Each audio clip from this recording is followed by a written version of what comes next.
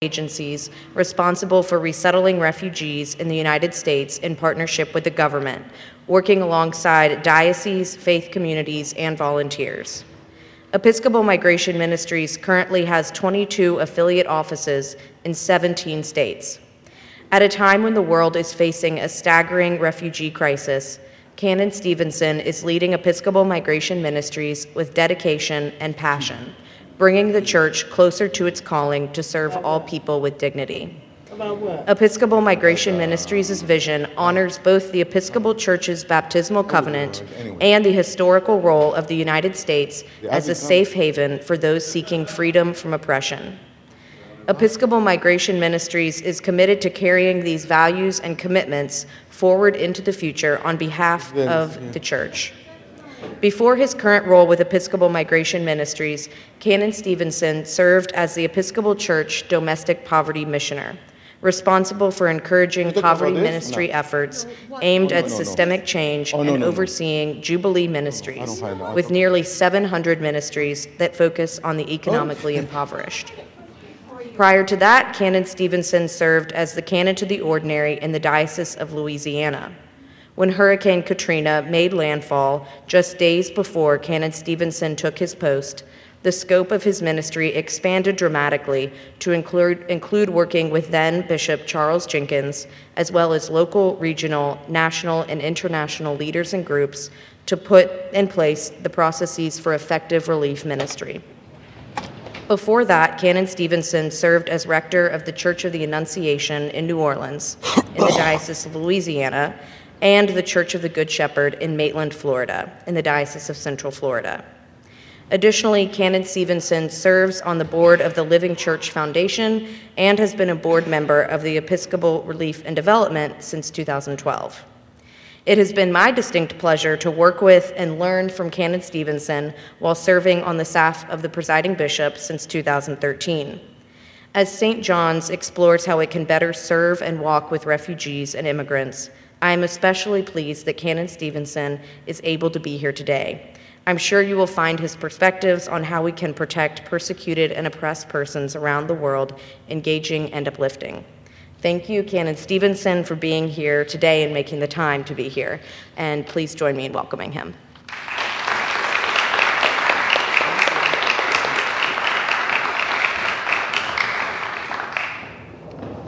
Thank you, Lacey. My thanks to all of those here at St. John's, to your leadership team, both ordained and lay, for their wonderful hospitality and welcome. These are interesting times to be directing a national refugee resettlement agency. I've been telling people that a quote from the great baseball manager, somewhat eccentric baseball manager, Casey Stengel from the last century. Some of you may remember or know of Casey Stengel.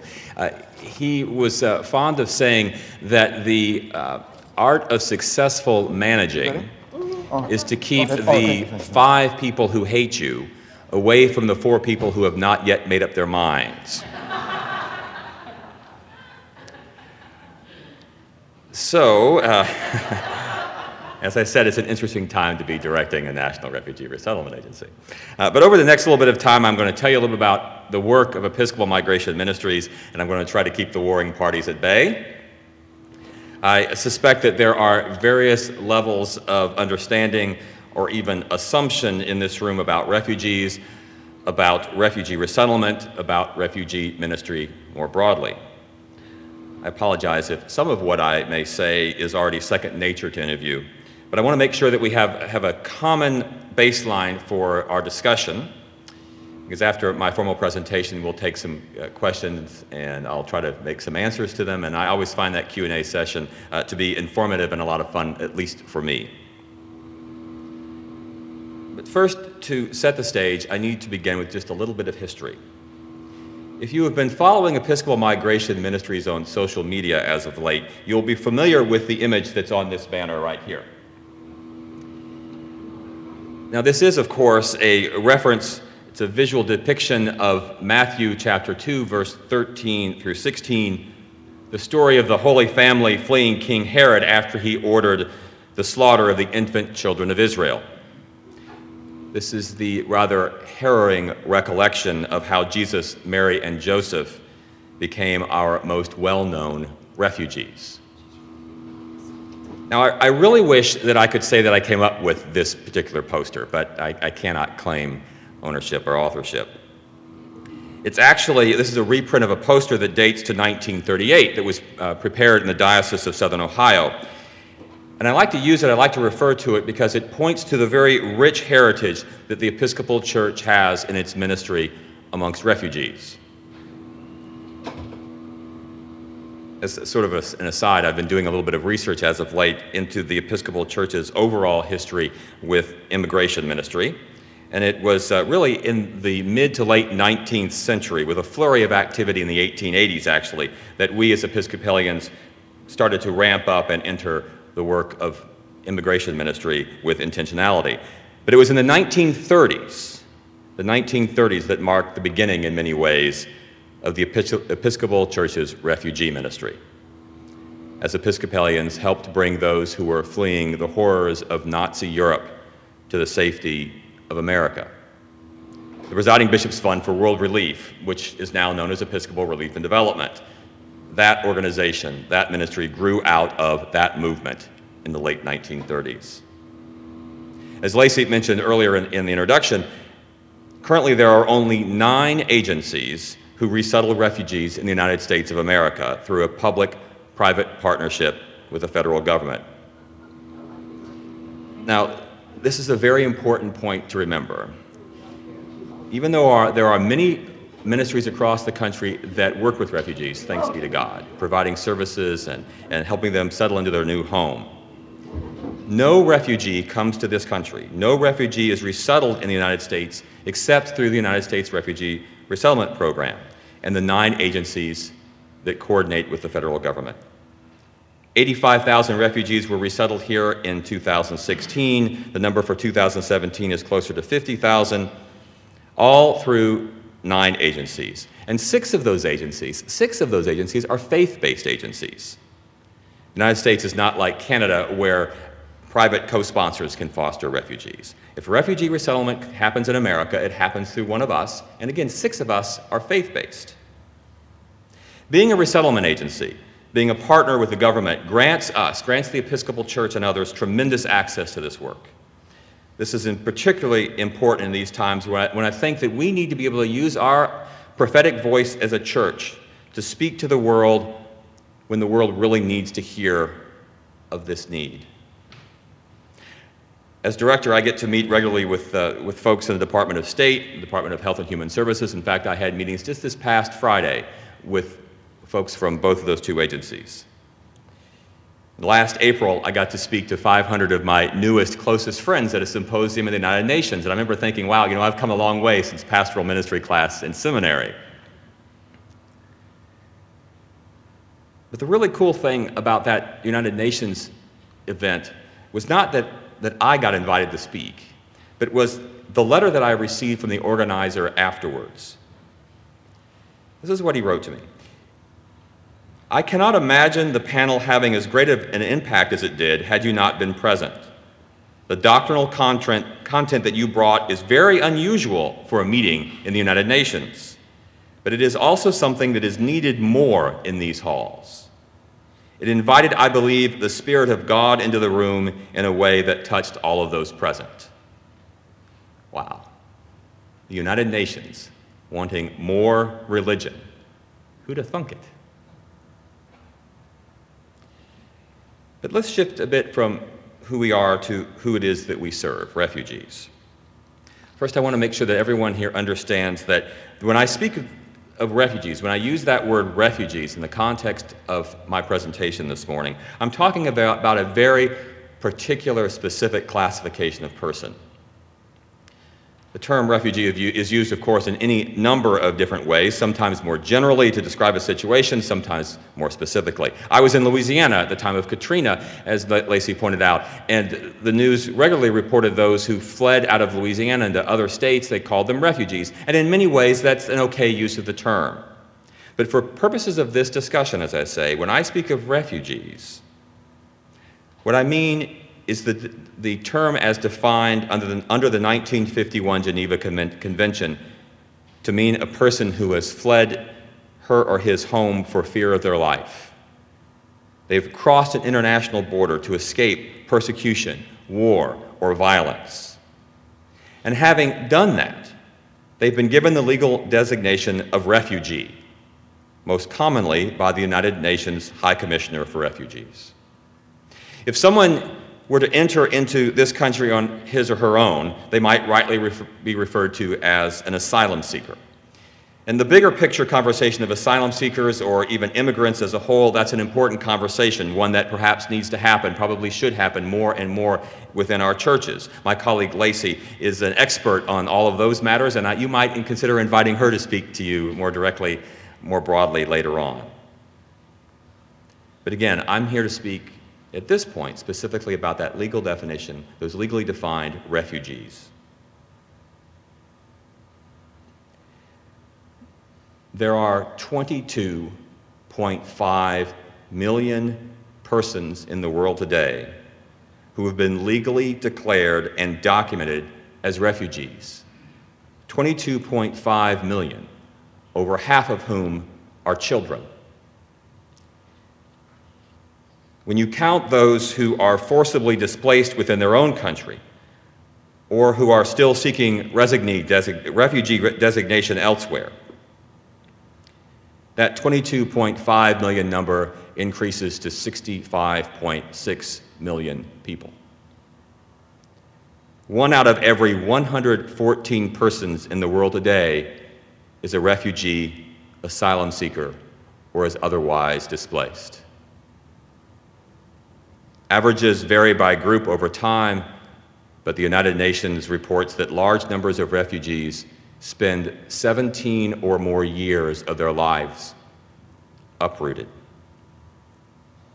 Currently, all refugees have less than a 1% chance of ever being resettled beyond the country of first refuge. Every minute of every day, 20 more people are displaced forcibly from their homes. That's more than 28,000 people today, tomorrow, and every day for the foreseeable future.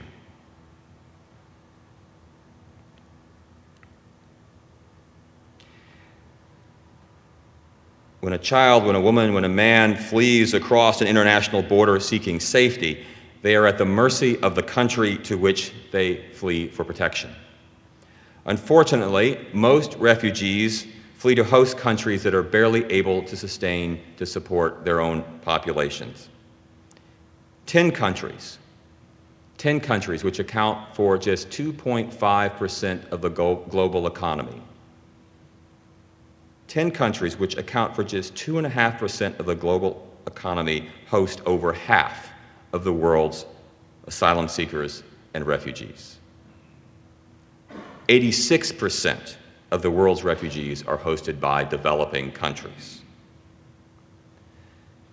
The tenuous situations in which refugees find themselves in their host countries often drive many of them to make the desperate decision to attempt a dangerous cross-country trek through deserts or jungles, or a sea crossing to Europe or Australia.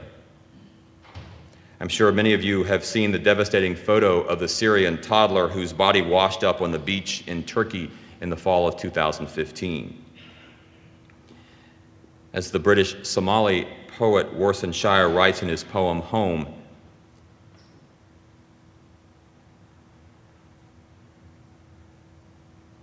"You have to understand that no one puts their children in a boat unless the water is safer than the land." I cannot stress this enough. This is moral, godly, gospel, Jesus movement work. We do it because refugees are among the most vulnerable people on the planet. When a person flees across an international border to escape life-threatening circumstances, there are really only three what the United Nations refers to as durable solutions The first, of course, the preferred option, is to let them go home, to send them home. That would be the best possible thing. Voluntary repatriation. It's actually illegal under international law to forcibly send someone home who qualifies as a refugee, to send them home to a place where it's not safe. We cannot forcibly, nor should we forcibly send them home. Voluntary repatriation into a safe home environment is the first option. The second option, of course, is local integration into the country of first asylum. But there are often all manner of obstacles to that issue. For example, how on earth is Bangladesh ever going to absorb the more than 600,000 Rohingya refugees that have been forced across its border just since August? Not to say anything about all of the other social and cultural issues that surround that. The final option, the third option, is resettlement into a third country. But there are only about 30 countries, give or take, that are open to that in a given year. Resettlement into a third country is the option of last resort for refugees after it is clear that voluntary repatriation, local integration, after it's clear those two options are not available. And again, less than 1% of all refugees will ever be resettled into a third country. If a refugee wins that lottery and is referred to the United States for resettlement, historically, they then have to undergo the most vigorous screening process known in America. 5 federal agencies oversee data mining, interviews, medical screenings, and numerous cross-checks and references to make sure that the resettlement program is safe.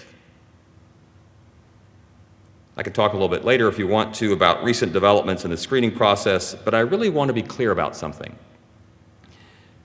National security and helping those fleeing persecution are two values that we can and do hold in concert. Refugees are in dire need of the help that we can give them. And there is no more difficult way to enter this country than through the United States refugee program.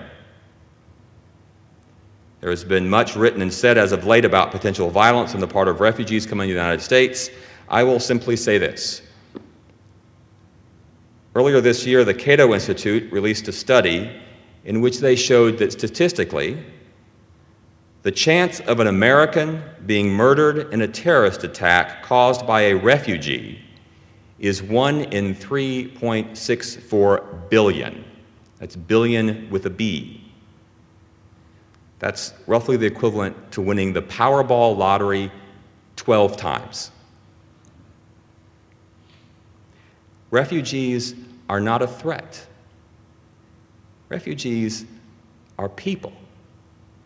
People who want to live out peaceful lives, working and learning and laughing and fulfilling their dreams. A quick story about one of those people, a young man named Maher. Maher is a former refugee from Iraq, and I had the pleasure and the honor of meeting him not long ago.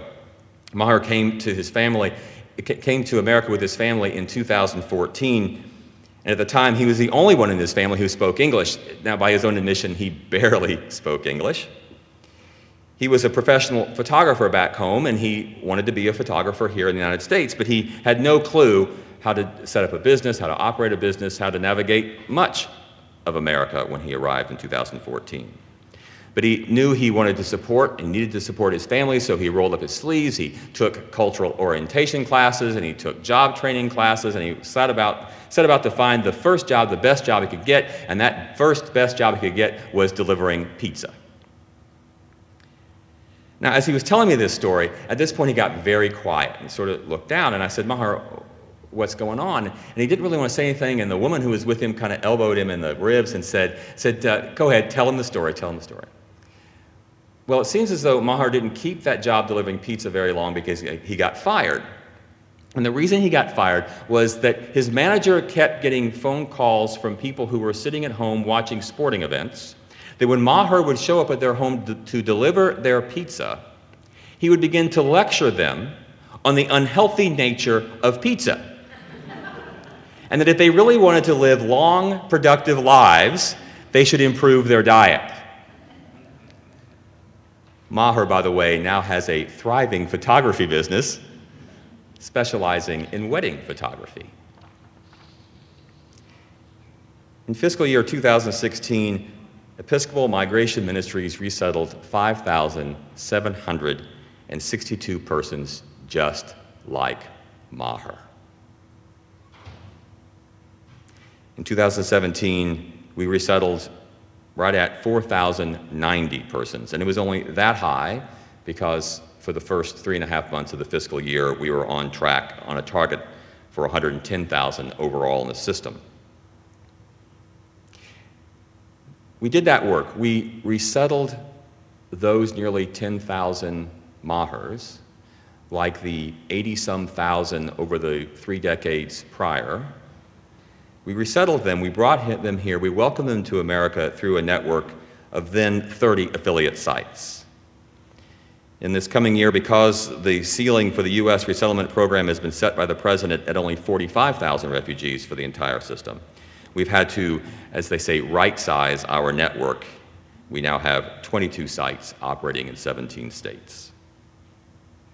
Those affiliate agencies, those communities, in partnership with the community around them, provide safe and affordable housing, they teach English as necessary, they provide employment training, they educate communities about refugees. Quite simply, they help refugees understand and to become a part of their new home.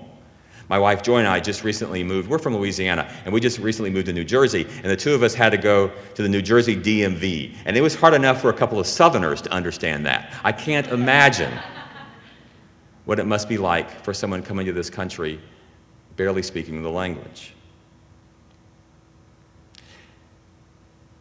When it comes to partners, to communities with whom we are partnering, I actually have some good news. In addition to our existing resettlement affiliates, Episcopal Migration Ministries is in the process of broadening our network to include partnership groups that do not resettle refugees. These partners in welcome, as we are calling them, these partners in welcome are communities, congregations, and faith groups of all manner and type that want to minister to the refugees and immigrants in their midst in a broad sense. Now, I don't know if you all know this or not, but the Episcopal Church is very well connected, and we have churches in virtually every community across this country. And by the nature of that, it's the perfect network from which to build a more broad network around the ideas of immigration and refugee ministry. Partners in Welcome, however, is not only specific to the Episcopal Church. Our pilot community is an interfaith group in Charleston, West Virginia. You'd think, Charleston, West Virginia, is that a hotbed of immigration and refugee work? It is. It's an amazing group of people there. We have an interfaith group of a mix of Christians, Muslims, and Jews who are all in for this work, and we're in partnership with them. We're in early conversations with a large Presbyterian group in Texas, and we have a terrific ongoing partnership with the Church of Jesus Christ of Latter-day Saints. I'm actually going to Salt Lake City next week to spend some time with them. In all of this networking, we, the Episcopal Church, Episcopal Migration Ministries, are going to help each other. All of our community partners will help each other to discern exactly how it is that God is calling us to be a welcoming community. We will offer and share training, teach effective advocacy techniques, and quite simply, build community. Through it all, of course, how we do what we do is made important by why we do it. And the why we do this is because it is a calling from God, because it is the moral, right, best thing to do. St. Matthew, who anchors the beginning of the story of the life of Jesus by proclaiming him as a refugee. St. Matthew also carefully anchors the final week of Jesus' life by recording his words about how God separates the righteous from the unrighteous. In Matthew 25, we read that this separation is not by what language one speaks, or by what clothes one wears, or by the part of the world in which one lives. No, the separation of the righteous from the unrighteous is by whether one helps the vulnerable and welcomes the stranger or not. There are no fancy examinations, no paperwork, no politics. Simply, quote, "I was a stranger and you welcomed me, and even as you did it to others, you did it also to me."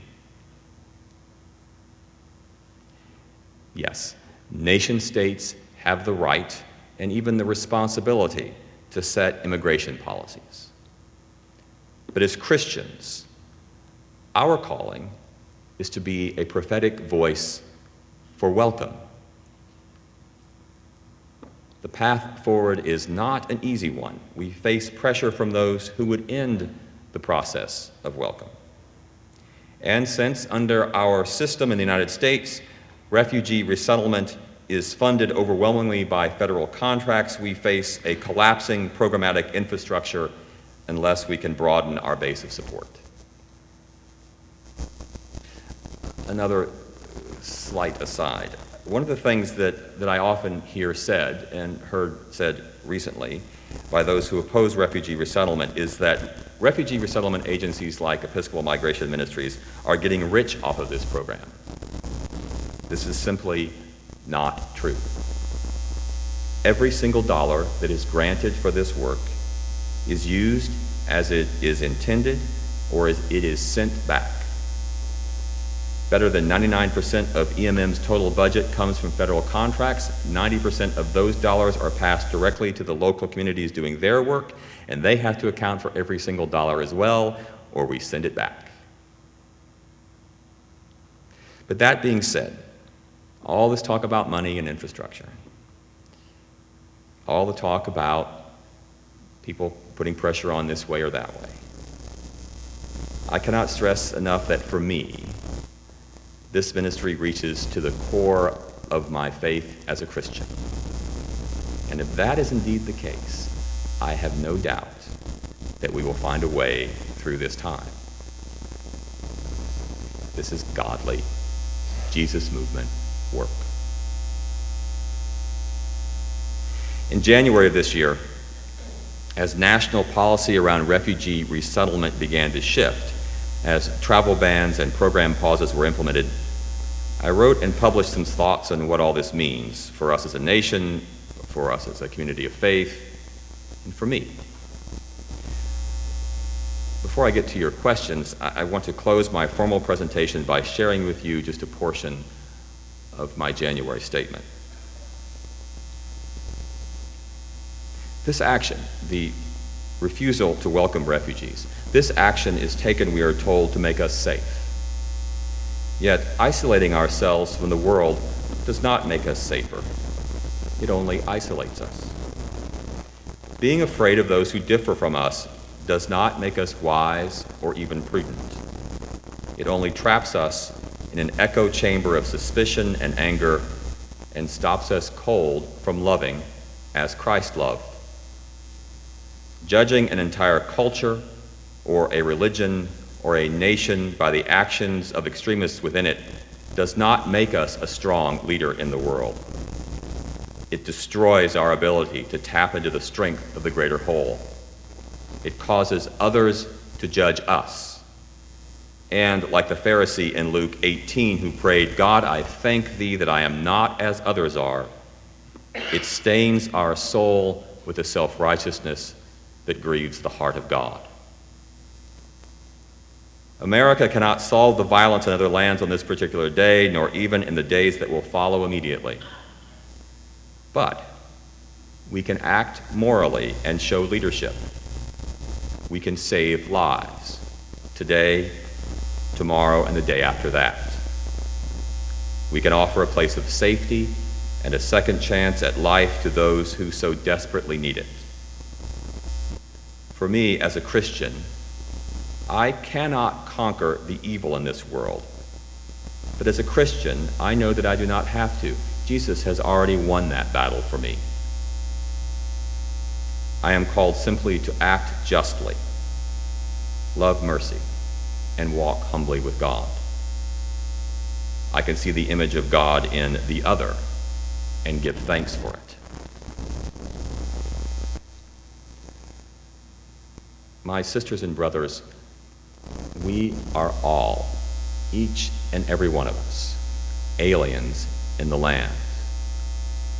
And yet, we are all, each and every one of us, we are all one in God.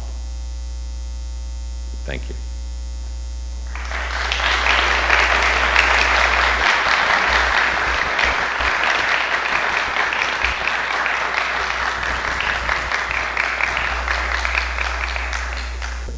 While not your typical refugees, 10% of Puerto Rico's population will have moved to different states of the Union by December 31st. Okay, 10% of Puerto Rico's population, which are not your typical refugees, will have moved to the states between September and December 31st. I know that our diocese down there is receiving, goods and all that, and we're helping out that way. Is there anything that is being done at the national level to help Puerto Rico? So that's a great question. So I work in the Episcopal Church's Office of Government Relations, and we do advocacy on a federal level with the federal government. And I would encourage you, I think you already mentioned that the diocese there are doing quite a lot, and parishes there are working with local communities. So our office will probably be working with those local communities to see what they need and what they're requesting in terms of assistance. And then once we hear from that, we would be able to speak with members of Congress, with the federal government in terms of response that is needed. And I'd be happy to speak with you one-on-one if you have more particular examples of, certain needs or ways that we can assist right at this moment. I would add to that America has more broadly speaking, America has a great, wonderful history of welcoming wave after wave of various folks into our country in times of need. I mean, and this is a time where, because of natural disaster, because of other issues, that there are groups coming in. And we actually know how to do this. And Episcopal churches know how to do this. I was canon of the ordinary in Louisiana for a long time, and one of the things I did was work with congregations, and we'd spend time trying to tease out what people's abilities were and their needs, their gifts were. And people always say about Episcopal churches is that we know how to show hospitality, we know how to welcome. And I think the Episcopal Church can, in this time, be a partner with any number of groups who will do more specific work that we could then offer our ability to welcome. So I encourage you to get in touch with your diocese, and as Lacey said, we can take other more specific steps. Question, right, Jeff? Would you be able to provide us with 3 or 4 different paths that congregations or parishes have taken in response to the need? Right. So starting with the most formal. As I said, there are 9 resettlement agencies, and we all have affiliates all across the country. The Episcopal Migration Ministries does not have an affiliate here in Washington, D.C. in the area, but several do, and we can make those available. And so the most formal way would be for you to contact, I'm assuming IRC has an office here. Lutheran Social Services. Good, that's even better. Lutheran Social Services. Contact Lutheran Social Services and work with them in their very specific program. And what often happens is that a congregation will agree, as I heard earlier during the service that you're considering doing, will work in a co-sponsorship model with that formal affiliate, that formal agency, to provide the basics when somebody arrives. Because when a family comes here, an individual or a family, there's a whole bunch that has to happen right away, and it only happens because of the volunteers. There's not enough paid staff, and I wouldn't want to do it all by paid staff. So you can work through those formal channels, and if you're already in conversation with Lutheran Social Services, fantastic. I have no pride of ownership in the thing. I'm happy that you're working with the Lutherans. Another thing that often happens is be in contact around the diocese with other congregations that might have resettled refugees. Where I thought I heard the question going earlier, which wasn't. Refugees move around from after they get here. They come in, the initial program is 90 days. They may be in a 120, 180-day program, but then they're free, and secondary migration happens a lot.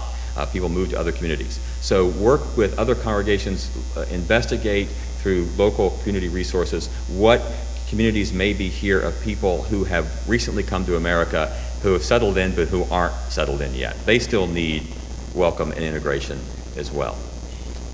And then I think I would say more generally, when they come and they become part of your community, as you're integrating them in, as you're welcoming them into your community, celebrate who they are. Don't try to make them who we are. My very first parish in New Orleans, 60% of the folks were from Belize, and it was a lot of fun for me. If I had gone in there and tried to make them all look like a 6'3" white guy, would not have worked well. The Belizeans taught me a lot about a lot of things, so I would encourage you, in whatever way you get involved in this ministry, learn from those new Americans who have come here. What's the time frame from once they say, I'm willing to settle to a third party? You mentioned 90, 120 days, and then is there a follow-up along those lines? So what kind of commitment are volunteers looking for, whether it's a church or an individual, to help these folks? Right. So backing up a bit on the timeline, a family goes across an international border into another country. Sometimes we'll end up in an urban area. Oftentimes we'll end up in a camp. I mean, you can go online and see some of the horror stories that we see in refugee camps throughout the world. Sometimes they're there, as I said, upwards of 17 or more years. Once they get into the process, if they have their designation to the United Nations as a refugee, and once they're referred to the United States, it then takes 18 to 24 months, typically, before they would get travel papers. This last year has been sort of an anomaly for any number of reasons, but just discount that. Normally, 18 to 24 months. They have all these screenings to go through, and they all have to line up just the right way. And if they wait too long on one thing, and then that may time out, whatever. So 18 to 24 months, they are then assigned to one of the 9 resettlement agencies. Every Wednesday of every year, the 9 resettlement agencies get together with a representative from the Bureau of Population, Refugees, and Migration at State, and they do an allocations meeting. And it's a lot of fun to watch. I refer to it as our version of the NFL draft. And we go through the list of refugees who are coming, and it's a group of people who study these lists, and they're not just numbers on a page. They're not just names on a page. They really spend a lot of time learning who these folks are, what special needs they may have. If somebody has a special medical issue, there's only some communities they can go to. You don't want to send a Somali to a community where there are no other Somalis. All these things that come into play.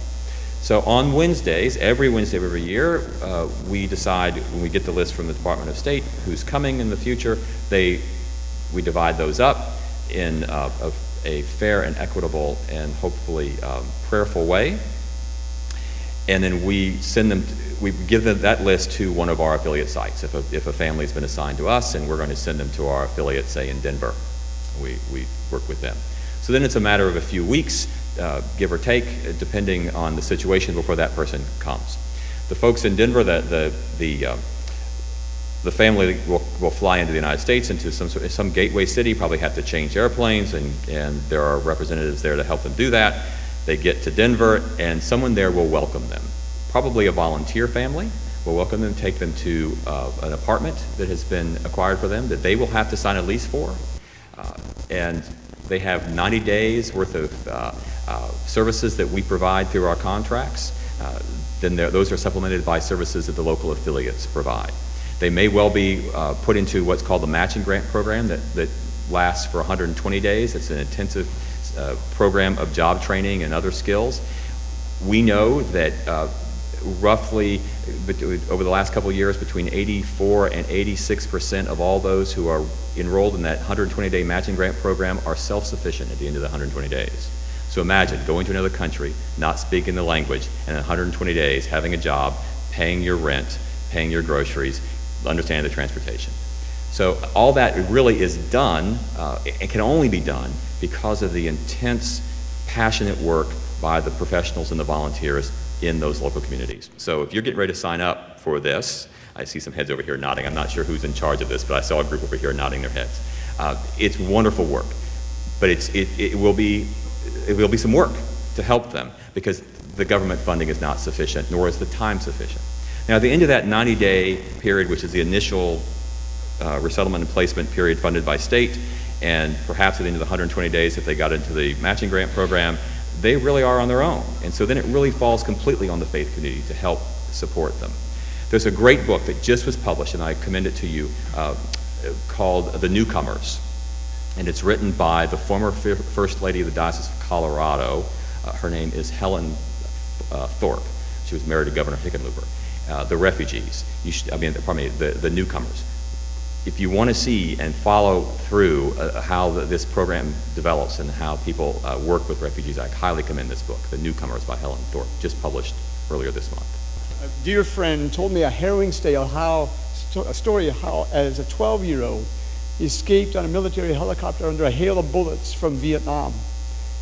There was a national emergency. How does the scale of resettlement program from then compare with what's going on now? The program, of course, has ebbed and flowed over the years. It has been, we currently operate under a law enacted in 1980. The United States Refugee Act in 1980 is what guides, we were doing refugee resettlement before then, but the program now is 1980. It's historically been a bipartisan effort. You know, if you look at the year that the most refugees were resettled, it was when Ronald Reagan was president, and 207,000 refugees were resettled in a year. Almost as many refugees were resettled in 4 years under George Bush I as they were under 8 years of Barack Obama. So it's been a bipartisan issue, and it's ebbed and flowed in large part by the crises in the world at the time and our response to them. Now, of course, you know, when 9/11 happened, I mean, we as a country, I think rightfully so, had to step back and say, hey, we need to look at everything because we just got hit by something we never got hit by before. But with the exception of that kind of anomaly, it really often ebbs and flows by the crises. And so that if you look in the 70s and 80s, you had a lot of folks coming from Southeast Asia because that's where the refugee crises were. If you go back before that, post-World War II, you had a lot of Eastern Europeans that were coming to America. Recently, it's been people from the Middle East because that's where the crises are. Right, and every year, you want to speak to that real quick?